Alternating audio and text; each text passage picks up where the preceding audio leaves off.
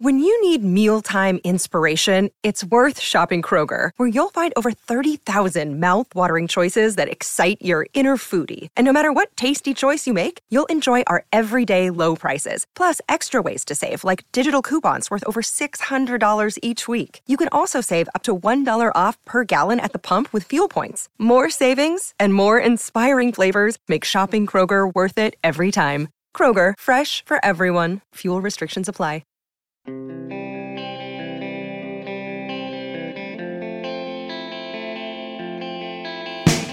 Been harping on this for a while, but tonight and tomorrow really seem like terrific opportunities for this team to start performing the way that it should. Good morning to you. Good Friday morning. I'm Dan Kovacevic of DK Pittsburgh Sports. This is Daily Shot of Penguins. It comes your way bright and early every weekday if you're into football and or baseball. I also offer daily shots of Steelers and Pirates that I hope you'll check out. It'll be Penguins versus Canucks tonight.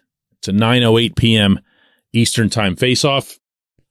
And the Canucks, who had been off to an 0-5-2 start, finally won one last night in Seattle in what was a significantly hard-fought affair. And I mean that in the most literal sense, not just because they squeaked it out 5-4, but also because there were a bunch of fights, dropped gloves, and they performed like a team that was 0-5-2 and desperate to get out of it. And they're not really that terrible when you look at their roster. They've got some guys, but nothing had gone right for them.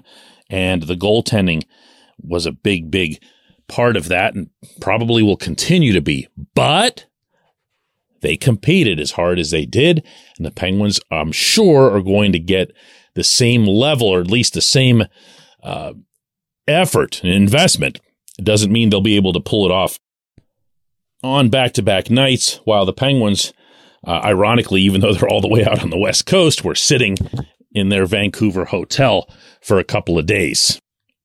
But this is when you do it. This is when you do that thing that I've been harping on for a while, even when the Penguins got off to their really, really uplifting start before the two games in Alberta. And that's to defend. That's to find their foundation on the back end and push out from there. They have not been good in their own zone. When they've been effective, it's because they've controlled the puck through the neutral zone. They haven't turned it over there.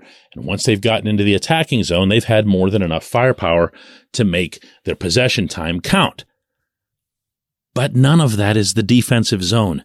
And you're not going to go very far, much less through a round of playoffs, if you don't figure that out. One of the Penguins' objectives, management's objectives, over the course of this past offseason was to get a whole lot tougher and more aggressive back there. You heard a lot about the net, meaning clearing guys out and clearing rebounds and so forth. One of the reasons they got Jeff Petrie, one of the reasons they got Jan Rutta, a big reason they got Jan Rutta, actually. But it's got to be more than that. It's got to be a collective. They've got to go back to being hard to play against. Not that Mike Sullivan would ever say the word that way. He's a Boston guy, but, you've heard so many coaches say it like that. I can't ever resist it. They need to get back to having a reputation for being suffocating, not just on the forecheck, and again, not just in the neutral zone. It has to happen in your own end. I have yet to see that this season from this team. Doesn't mean there haven't been games where they've played well defensively, but I haven't seen them have that level of stinginess, of being all over the other team's guys every direction in which they turn, of having multiple sticks going after the puck. They've been... What's the word I'm looking for here? Here's what Mike Sullivan had to say after practice yesterday in Vancouver. I don't think we had the attention to detail that's necessary that makes us hard to play against. That was one of the things one of the conversations we had with our guys this morning. We had a film session. I showed them examples of why we feel that way and in areas where we think we can get better just by recognizing it in certain aspects of our game. A lot of it boils down to just attention to detail and then a compete level. But if the the details aren't there, we're not predictable for one another. It makes for a hard game. So when there's collective effort and cooperative effort, I think that's when we're at our best. See, Sullivan's not wild about splitting up portions of the rink to judge his team's performance. And that's because he likes to think of it as all one big thing within his system. And that's both fair and fine, because this team is better when all five are sticking closer together and supporting each other. And as I had just mentioned before playing that clip, having multiple sticks in on the puck. That goes double when it comes to the defensive zone.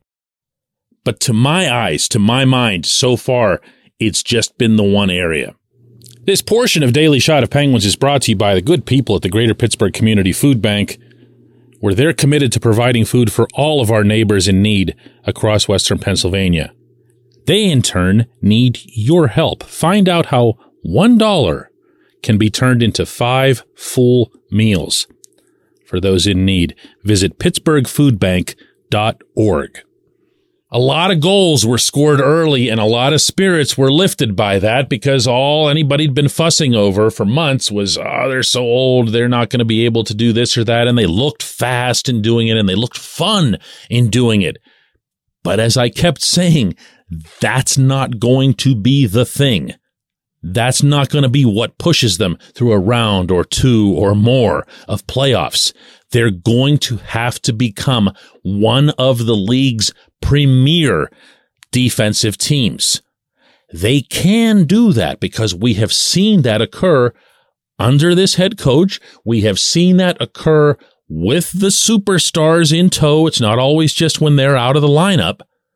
And we've seen all of the star players on the Penguins themselves be a vital part of that type of play.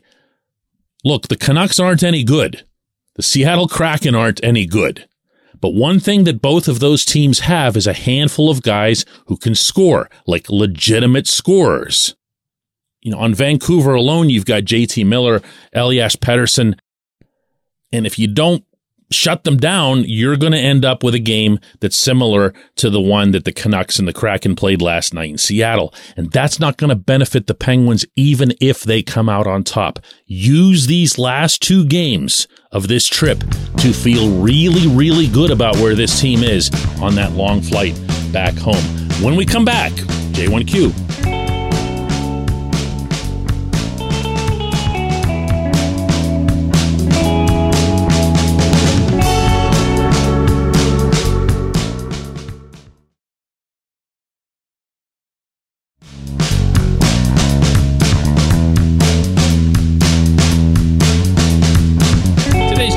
Comes from John Smith, who says Kasperi Kapanen's third on the team in points per 60 minutes at 5-on-5. All 4 of his assists were primary as well, and this is while getting 61% defensive zone starts on the third line. Doesn't he deserve some love? Yes, he does, John. He's played pretty well, including, and I think this is what you were getting at with the defensive zone starts, in the Penguins' end. He's actually been one of their most effective forwards, according to some of the advanced analytics to which you clearly subscribe. Good for him. And he's been straightforward in his approach, meaning the way he goes to the net, the way he enters the team's attacking zone. That's not only to his credit, but also to Mike Sullivan's, who's been trying to pound that into him for about 2 straight years now. It seems to have gotten through. But there's something still missing there. And I don't want to... I'm trying not to be negative here, because Kapanen can be low-hanging fruit in hockey talk around here. He can just be a guy that you pick on whenever things aren't going well, and you don't mention at all when things are going well. 4 primary assists in 7 games is a pretty big deal. He played a pretty significant role in those goals that were scored, even beyond just the actual statistic. He made good plays, used his feet, used his vision. He has both. But you know what else he's got? He's got one of the more dynamic releases in the National Hockey League. Not on the team, in the league. And the reason that even people in Pittsburgh might not realize that is that he doesn't utilize it often enough. 2 reasons for that. 1, he doesn't always get a great grip on the puck, and he'll tend to stumble at times in golden scoring opportunities. The other is he just doesn't take it. 7 games now. You pointed out the positive stats. I'll point out that he's got 11 shots on goal. That's not good enough.